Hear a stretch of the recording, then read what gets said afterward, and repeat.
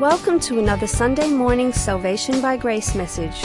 Salvation by Grace is the teaching ministry of Grace Christian Assembly in Smyrna, Tennessee. We are currently engaged in a study of the Gospel according to Mark. So grab your Bible and join the congregation of GCA, along with our teaching pastor, Jim McClarty.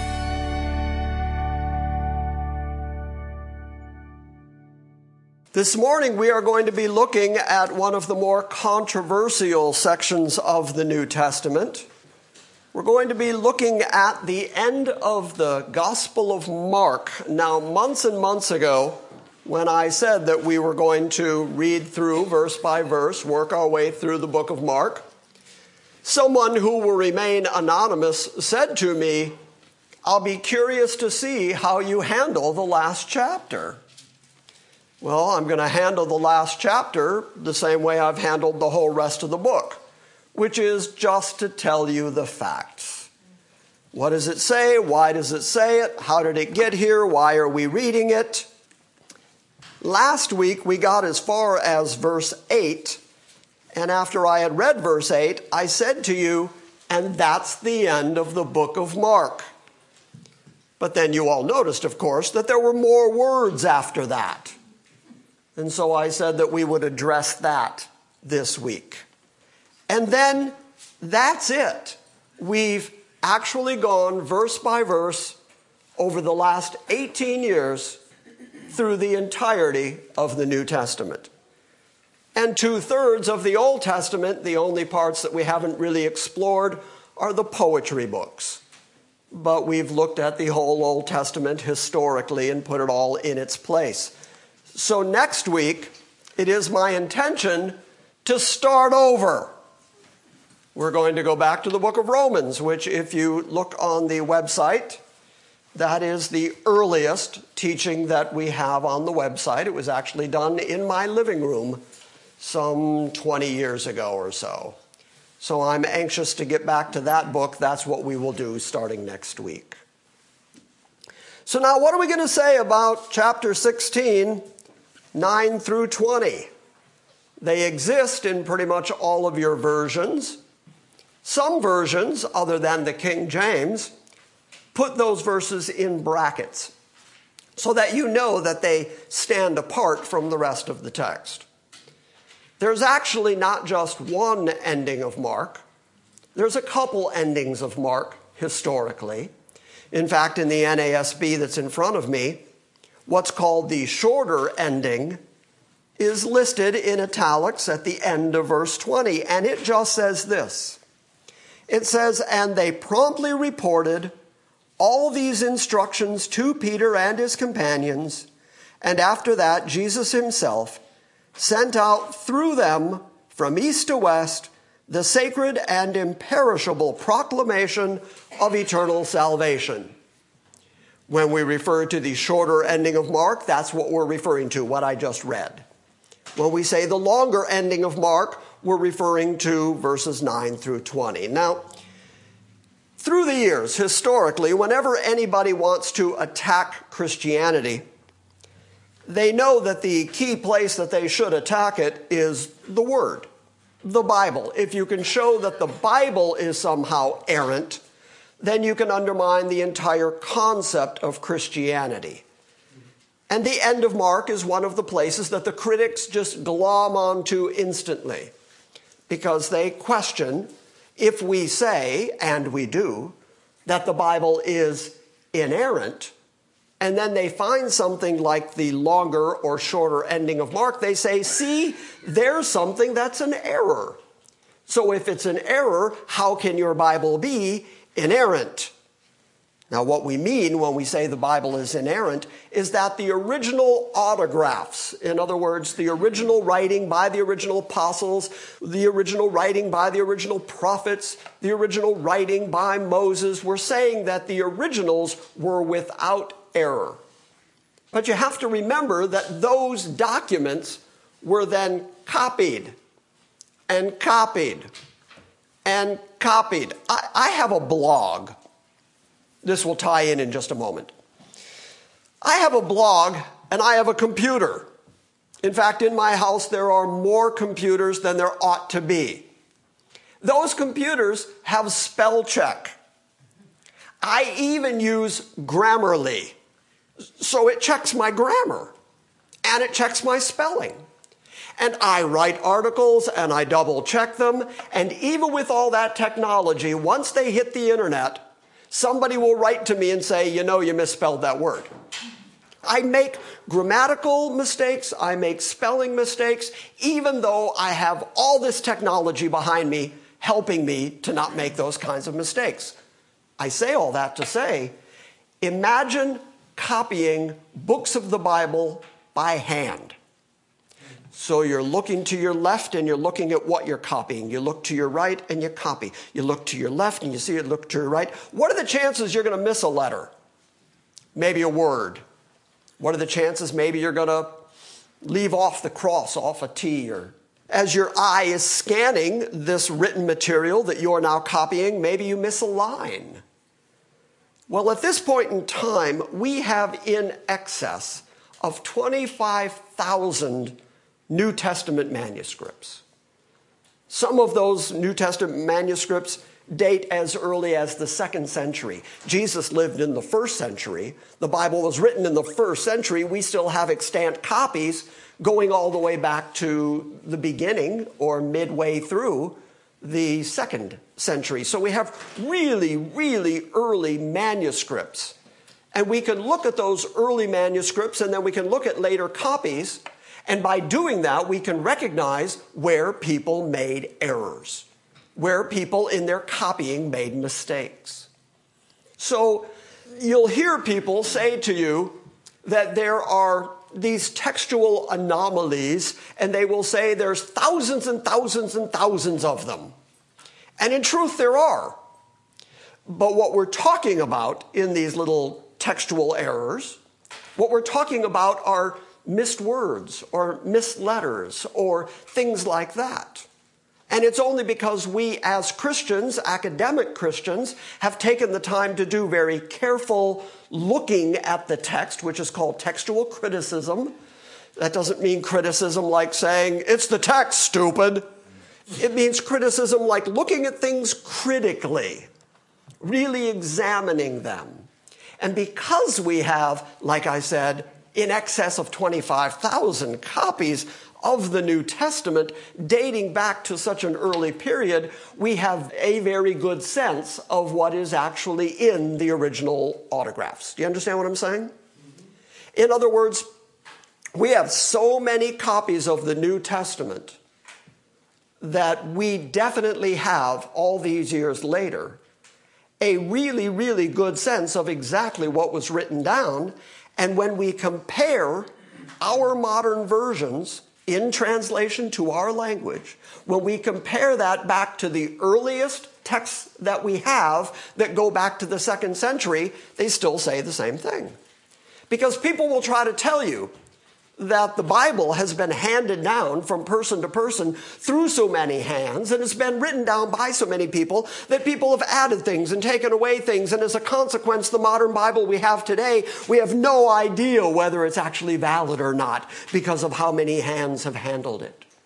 But the truth of the matter is, God, in his sovereignty, by making sure that the New Testament was copied and copied and copied and copied, made sure that the original New Testament was preserved, so that even to today we can go back and look at those early copies. We can find all the textual variants, all the textual errors, and we can see exactly what the Bible originally said. So when you ask the question, do we have a valid copy of Mark? The answer is yes. But the oldest copies of Mark end at verse 8. Now, when the King James Bible was being translated, the King James translators only had access to some early manuscripts. Since then, we've discovered earlier manuscripts. I keep saying we, like I'm personally doing it. We, the Christian church, have older manuscripts to access now than the King James translators did back in 1611. So as a consequence, the newer translations take into account what these older manuscripts have said, and that's why you'll see the King James not make a differentiation between verses 9 through 20, and the newer manuscripts will, because they're pointing out that even though these are part of Christian history, they may not be part of what Mark originally wrote. So do we have a valid, verifiable copy of Mark? The answer is yes. All of Mark is here. We've already read all of Mark. It's just that the ending of Mark has been added. Now, when was it added and by who? We don't know. It could have been some early copyist who felt that the ending of Mark was just very abrupt. And I'm going to show you that, because it is. It's just kind of abrupt. And yet, I'm going to try to prove to you that it's actually appropriate, that it's very in keeping with Mark's way of thinking to end right there where he ended. Everything that you're going to read in verses 9 through 20 can be found somewhere else in the other Gospels. And I'm going to show you that, with the single exception of the idea of handling snakes and drinking poison. Although, if the person who added the longer ending of Mark was familiar with Luke's writing in the book of Acts, then you read about Paul shaking off a snake, and he didn't get sick from it. So maybe that's what they had in their mind. The whole drinking poison thing, maybe not. We'll talk about that when we get to it. But for those of you snake handling, poison drinking folks, it's going to be pretty hard to defend what you're doing based on the end of Mark. Let me give you some sense of how accurate the Bible we have is. As I said, we have in excess of 25,000 New Testament ancient manuscripts. There are 5,600 Greek manuscripts that date back to as early as the 2nd century. There's a manuscript called P52. It's part of the book of John. It's dated from 100 to 150 AD. And John was alive into the late 90s AD. So we know that those early manuscripts, those early copies like P52, were probably a copy of the original. We still have that. We still have access to it.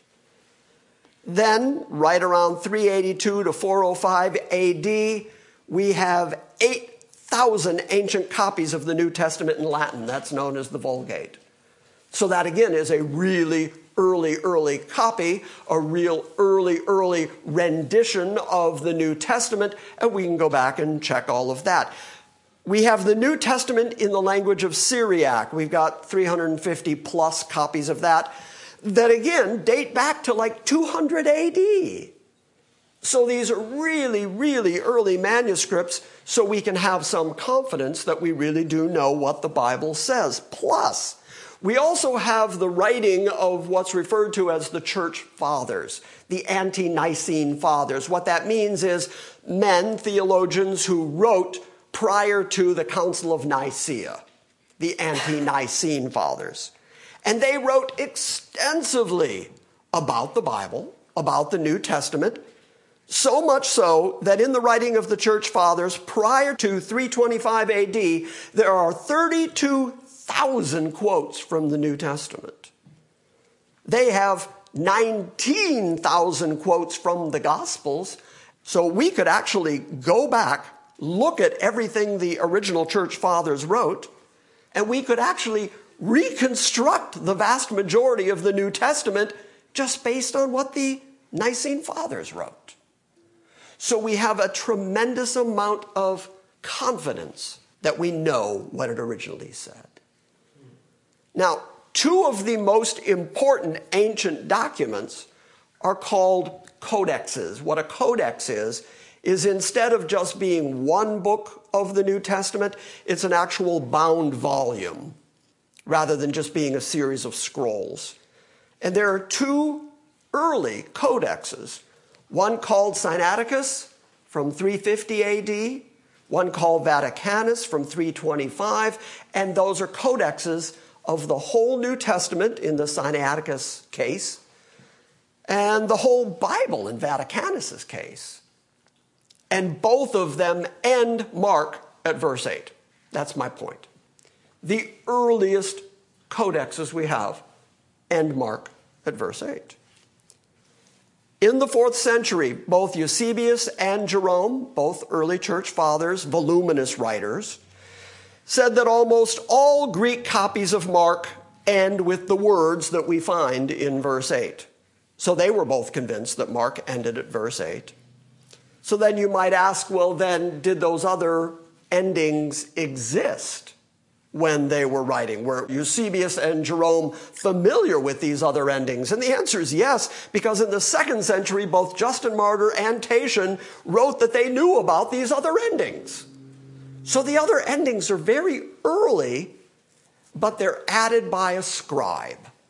They're added by somebody or some group of people who felt that Mark just kind of ended rather suddenly, so they do sort of a summation to wrap the book up. And then even if they wrote it as sort of a marginal note or an end note to their copy of the book of Mark, every other copy that was copied from their copy would include that. And eventually people start thinking, that's how Mark ends. But that is not the way Mark ends. Mark ends rather abruptly with the women being fearful. Listen to this verse. They went out and they fled from the tomb, for trembling and astonishment had gripped them, and they said nothing to anyone, for they were afraid. People apparently just didn't like that ending. Trembling, astonishment, fear. And then it just stops right there. So the question is that typical of Mark in his writing style in the whole rest of the book? Is it typical of him to just write of trembling and fear and astonishment and amazement? And so would that be an appropriate ending for Mark? Well, the answer is yes. If you read the whole book of Mark, what you keep seeing over and over again, other than the word immediately, he loves that word immediately, other than that, you keep seeing Mark writing about people who are astonished and fearful. It's all the way through it. In fact, let me show you a few of them. Look at Mark 1:21. We're going to take a quick review through the book of Mark. Look at Mark 1:21. They went into Capernaum, and immediately on the Sabbath, he entered the synagogue and he began to teach. And they were amazed at his teaching, for he was teaching them as one having authority and not as the scribes.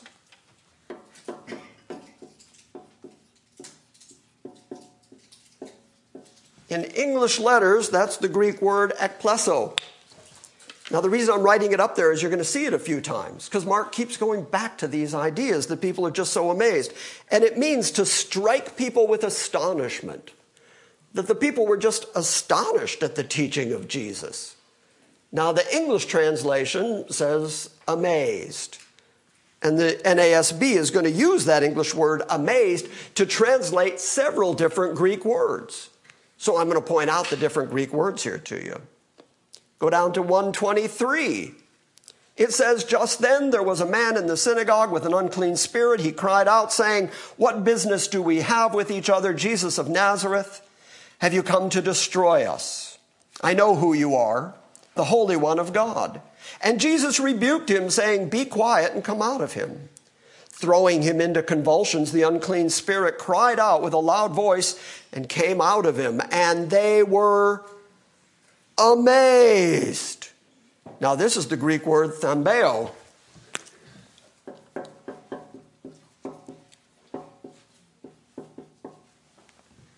That's the Greek word thambeo, which means like to stupefy, to surprise, to kind of astound people. They were all amazed, so that they debated among themselves, saying, what is this?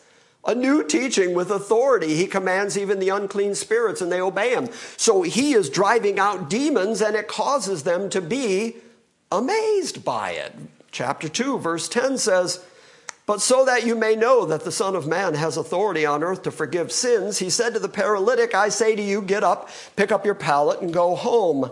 And he got up, and immediately he picked up his pallet, and he went out of the sight of everyone, so that they were all amazed, astonished out of their wits. And they were glorifying God, saying, we have never seen anything like this.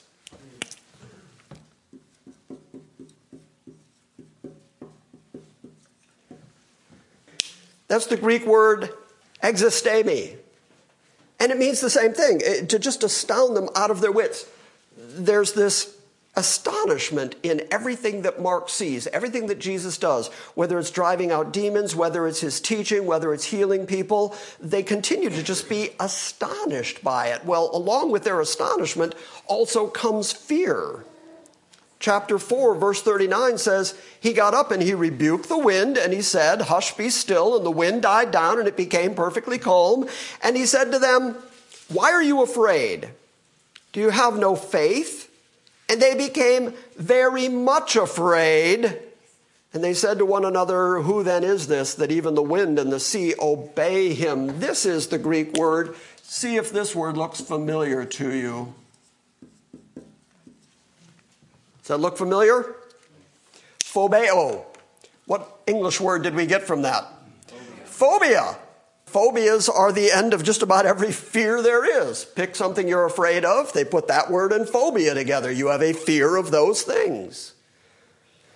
So they were very much alarmed. They were very much frightened. They were very much amazed. They were very much astounded. They were completely out of their minds. Chapter 5, verse 14 says that the herdsmen ran away and reported all this into the city, and the people came to see what had happened. They came to Jesus, and they observed the man who had been demon-possessed sitting down, clothed in his right mind, the very man who had had a legion in him, and they became frightened. Same word, phobeo. They're in phobia over this. Chapter 5, verse 30, immediately Jesus, perceiving in himself that power had proceeded forth from him, he turned around and said, who touched my garment? And his disciples said to him, you see the crowd that's pressing in on you, and you say, who touched me? And he looked around to see the woman who had done this, but the woman, same word, phobeo, the woman fearing and trembling, then, aware of what had happened to her, came and fell down before him and told him the whole truth. And he said, daughter, your faith has made you well. Go in peace and be healed of your affliction.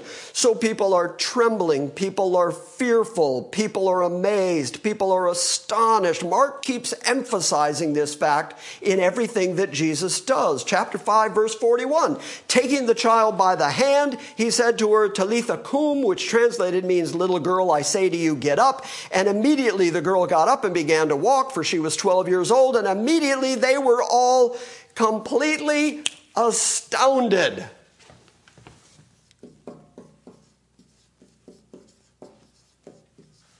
Ecstasis. What English word comes from that? Ecstasy. They're amazed. They're in wonderment. They just can't believe what they're seeing. She was dead. And she got up and she's living again. And they are ecstatic over it. Chapter 6, verse 49. But when they saw him walking on the sea, they supposed that it was a ghost, and they cried out. For they saw him, and they were tarasso.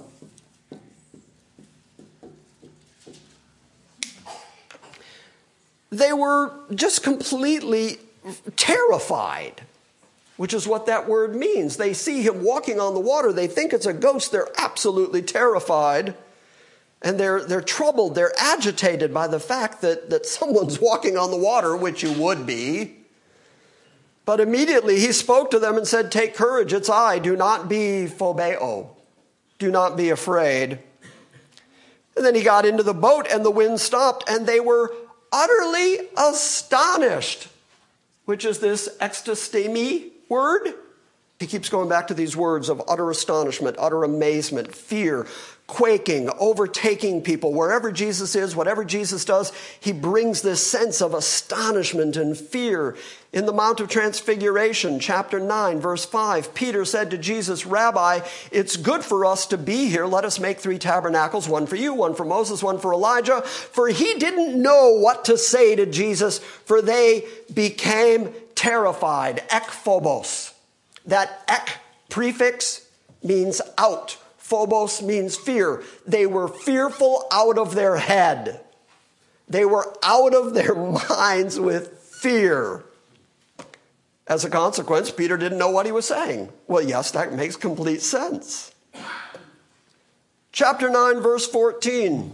When they came back to the disciples, they saw a huge crowd around him, some of the scribes arguing with them. Immediately, when the entire crowd saw him, they were amazed. Ekthambeo is actually the word. Again, you get that out and then utterly astonished. They were astonished out of their minds.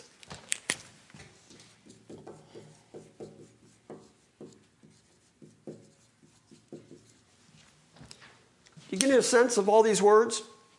The reason I'm writing them all up on the board is that these are all words that Mark uses. And all of these words mean fearful, astonished, amazed. And Mark uses all these words in order to say Jesus had that effect on people. Mark 9, verse 30.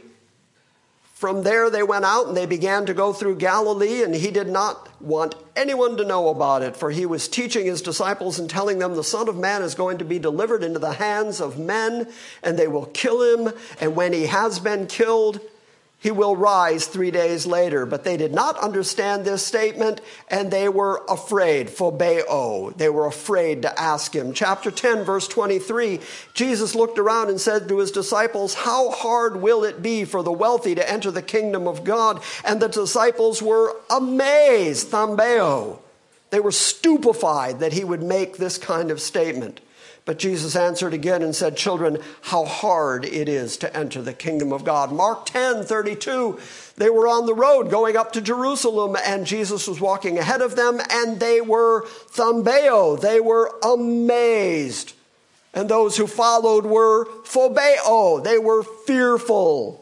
And again, he took the 12 aside and began to tell them what was going to happen when they reached Jerusalem. Chapter 11, verse 17, and he began to teach and say to them, "Is it not written, my house shall be called a house of prayer for all nations, but you have made it into a den of thieves?" And the chief priests and the scribes heard this, and they began seeking how to destroy him, for they were afraid, phobeo, of him. For the whole crowd was astonished, ekpleso.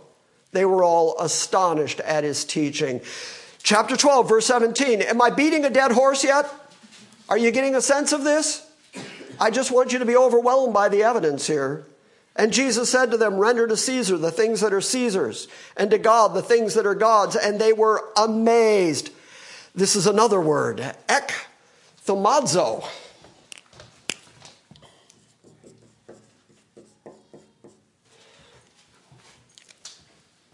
Again, with that ek out of, they were wondering at him, marveling at him with great wonder is what that word means. They were just marveling at the wisdom that the Pharisees could try to wrap him up and tie him up in his own logic, and that he escaped every trap. So they wondered at him. Chapter 15, verse 4, then Pilate questioned him again, saying, "Do you not answer me? You see how many charges they bring against you," but Jesus gave no answer. So Pilate was, same basic word without the ek prefix, he was thamazo. He was amazed. And in fact, that word means admiration. He was astounded and admired and marveled at Jesus.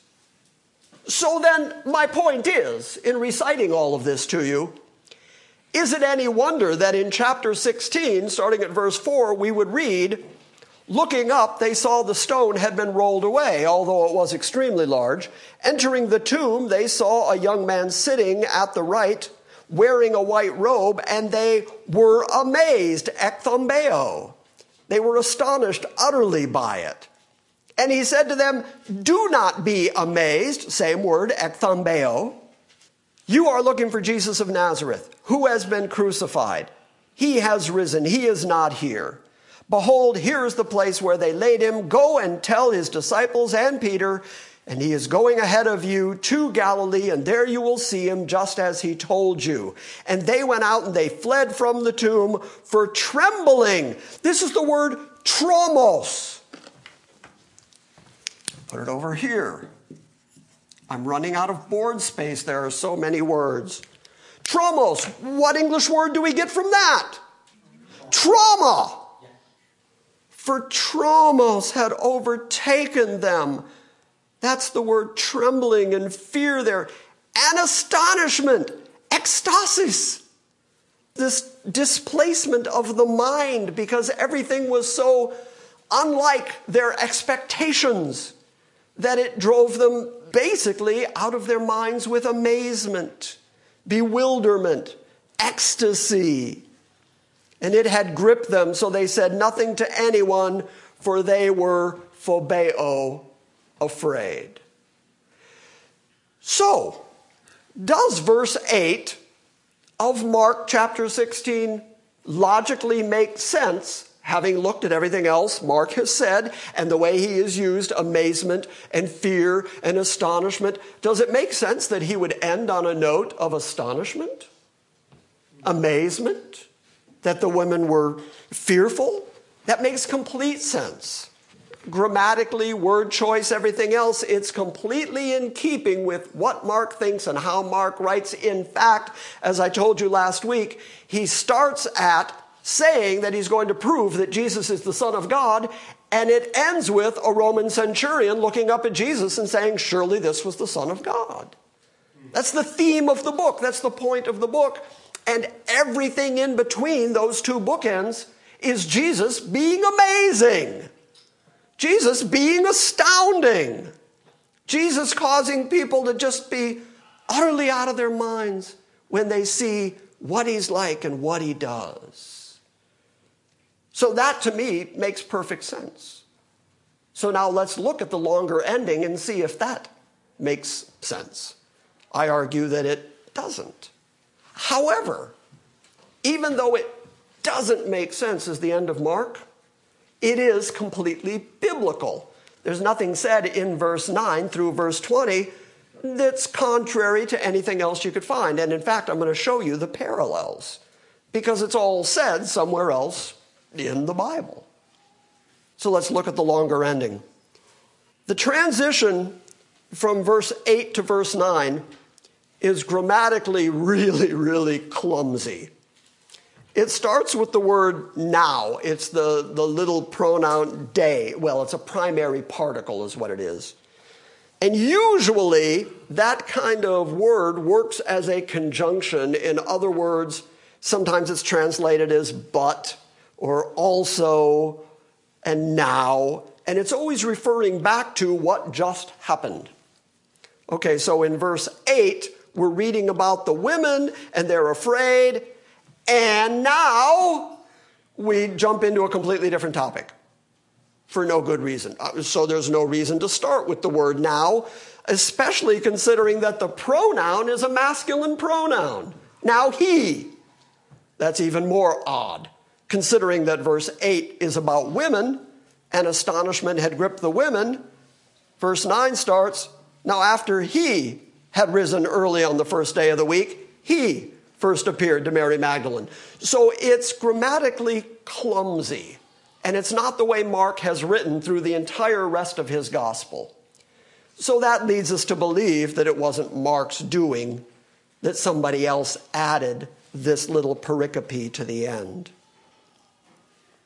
For instance, the angel says, we just read it, the angel says that Jesus is going to Galilee and he's going to meet Peter and the disciples in Galilee. But every appearance we read about in the longer ending actually occurs in Jerusalem. Okay, so that doesn't make a lot of sense. It's not a natural follow-up as if Mark, who would know what he had just wrote, He wouldn't then say he went to Galilee, and then we kept seeing him in Jerusalem. He would have talked about the Galilee appearances, which the other gospel writers do actually write about. And in fact, it's even more interesting that Jesus has just said, go to Galilee, tell the apostles and Peter, and then in the longer ending of Mark, Peter's not mentioned. Doesn't come up anywhere. Seems like if Mark took the time to say, and Peter specifically, especially if Mark is being tutored by Peter, he would mention something about appearances to Peter. It's not there. The other gospel writers write about Jesus' appearances to Peter, but it's not here in the longer ending. So these are some of the reasons that we conclude that the longer ending is not original, not written by Mark, written by some copyist or some committee who felt that ending at verse 8 was just too abrupt. So let's go through it verse by verse real quick. I'm going to read the whole thing and then we'll go through it verse by verse. Starting at verse 9. Now after he had risen early on the first day of the week, he first appeared to Mary Magdalene, from whom he had cast out 7 demons. She went and reported to those who had been with him while they were mourning and weeping. And when they heard that he was alive and had been seen by her, they refused to believe it. And after that, he appeared in a different form to 2 of them while they were walking along the way in the country. And they went away and they reported it to the others, but they did not believe them either. And afterwards he appeared to the 11 themselves as they were reclining all at a table, and he reproached them for their unbelief and hardness of heart, because they had not believed those who had seen him after he had risen. And he said to them, go into all the world and preach the gospel to all creation. He who has believed and has been baptized shall be saved, but he who has not believed or he who has disbelieved shall be condemned. And these signs will accompany those who have believed in my name. They will cast out demons, they will speak with new tongues, and they will pick up serpents. And if they drink any deadly thing, it shall not hurt them. And they will lay hands on the sick, and they will recover. So then, when the Lord Jesus had spoken to them, he was received up into heaven, and he sat down at the right hand of God. And they went out and they preached everywhere, while the Lord worked with them and confirmed the word by signs that followed. Now, everything that I just read, with the exception of the snake handling, poison drinking stuff, everything else can be confirmed somewhere else in the Gospels or in the writing of the Gospel writers. For instance, look at verse 9. Now, after he had risen early on the first day of the week, he appeared to Mary Magdalene, from whom he had cast out 7 demons. That's confirmed over in the book of Luke. Luke 8, the first 3 verses, talk about Mary Magdalene, who Jesus had driven 7 demons out of. Soon afterwards, he began going around from one city and village to another, proclaiming and preaching the kingdom of God. The 12 were with him, and also some women who had been healed of evil spirits and sicknesses. Mary, who was called Magdalene, from whom 7 demons had gone out. So it's not unknown that there was a woman called Mary Magdalene who was following Jesus, out of whom 7 demons had come. That's known from Luke's writing. Verse 10 says, she went and reported those things to him while they were weeping and mourning. John 20, verse 18 says, Mary Magdalene came announcing to the disciples, I have seen the Lord, and that he had said all these things to her. So that's confirmed. Mark 16:11, verse 11 says, when they heard that he was alive and he had been seen by her, they refused to believe it. Also, verse 13 says, they went away, they reported it to the others, but they did not believe them either. Well, Luke 24, verses 10 and 11 say the same thing. Now there were Mary Magdalene and Joanna and Mary, the mother of James, and also the other women were with them, and they were telling these things to the apostles, but these words appeared to them to be as nonsense, and they would not believe them. Same thing. Verse 12, after that, he appeared in a different form to 2 of them as they walked on their way to the country. That's the road to Emmaus. You can read about that in Luke 24, verses 13 to 32. I won't read the whole thing to you, but you know that that's when Jesus was walking with them and hid himself from them and was preaching to them.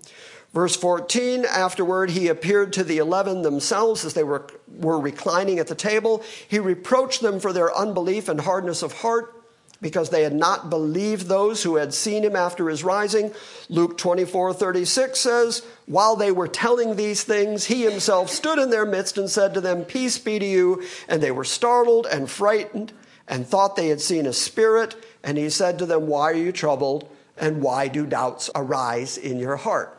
Same thing.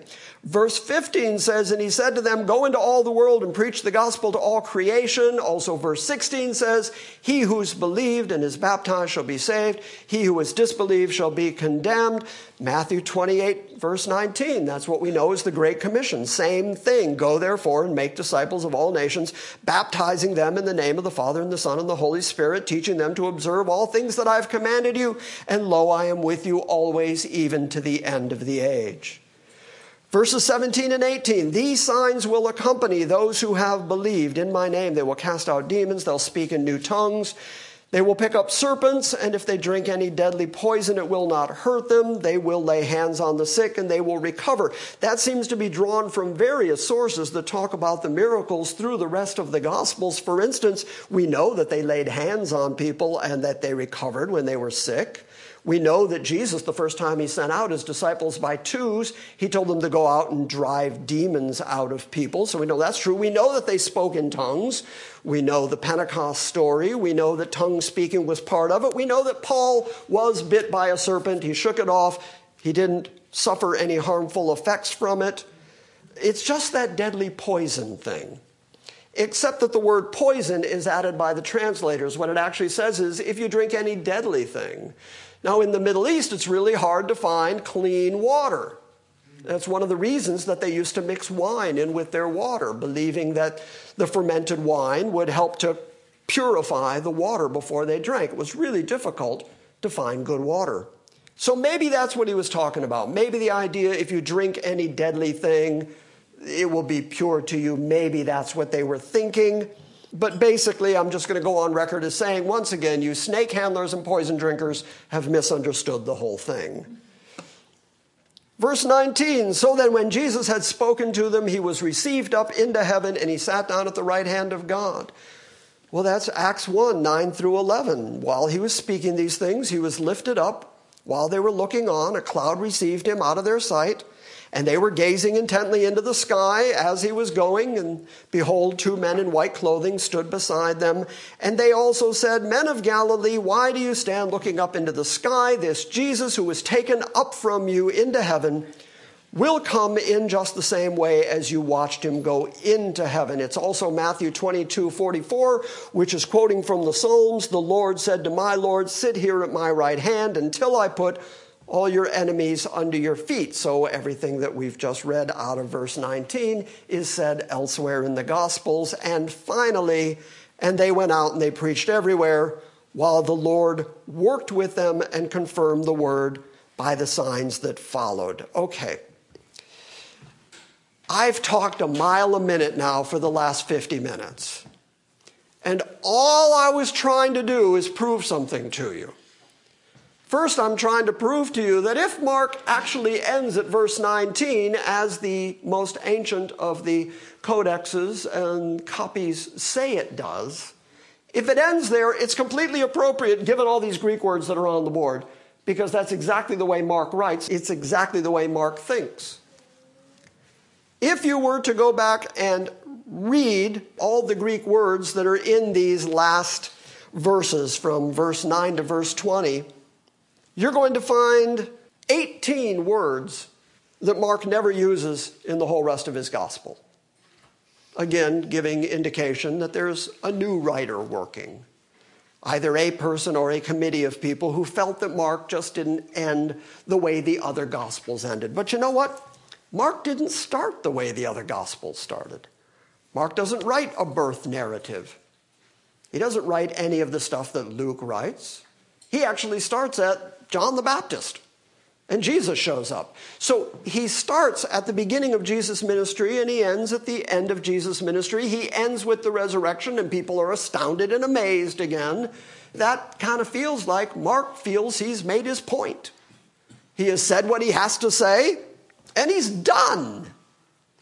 Now maybe, just maybe, and this is just historic speculation, maybe he wasn't done, maybe he was going to go back and write some more, maybe with all the troubles and tortures going on in the church, maybe martyrdom interrupted the end of the writing. We don't really know whether it was Peter's martyrdom as Peter was tutoring or whether it was Mark's. We don't really know. Anybody who tells you why Mark stopped right there is speculating.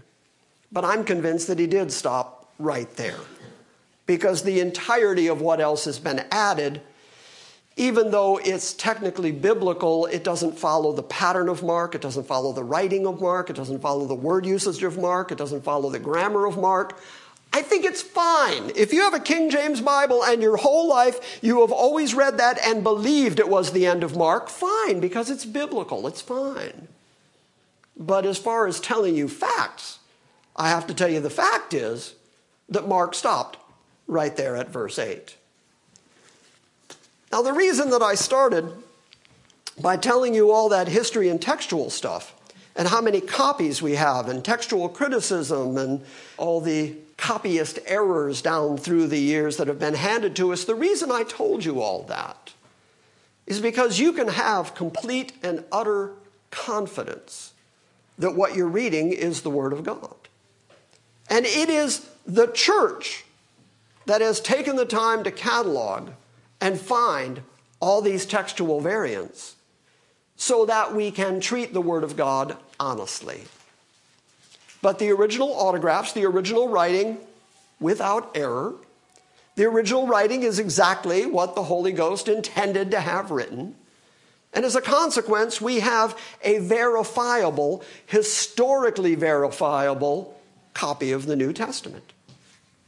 In other words, the Bible you hold in your hand is a precious thing.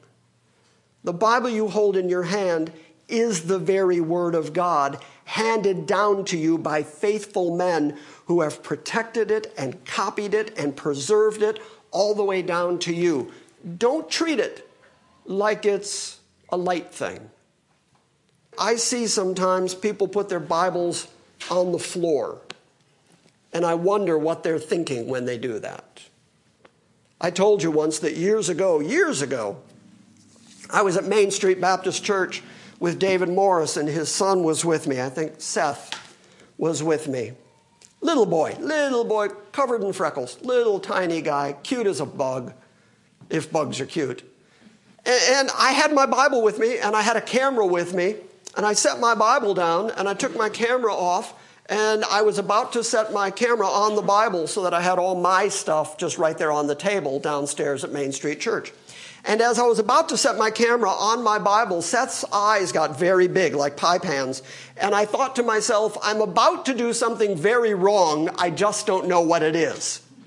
But I can see it in his eyes that I'm about to horrify him. And I set my camera on my Bible, and Seth said, "We're not allowed to put anything on our Bibles."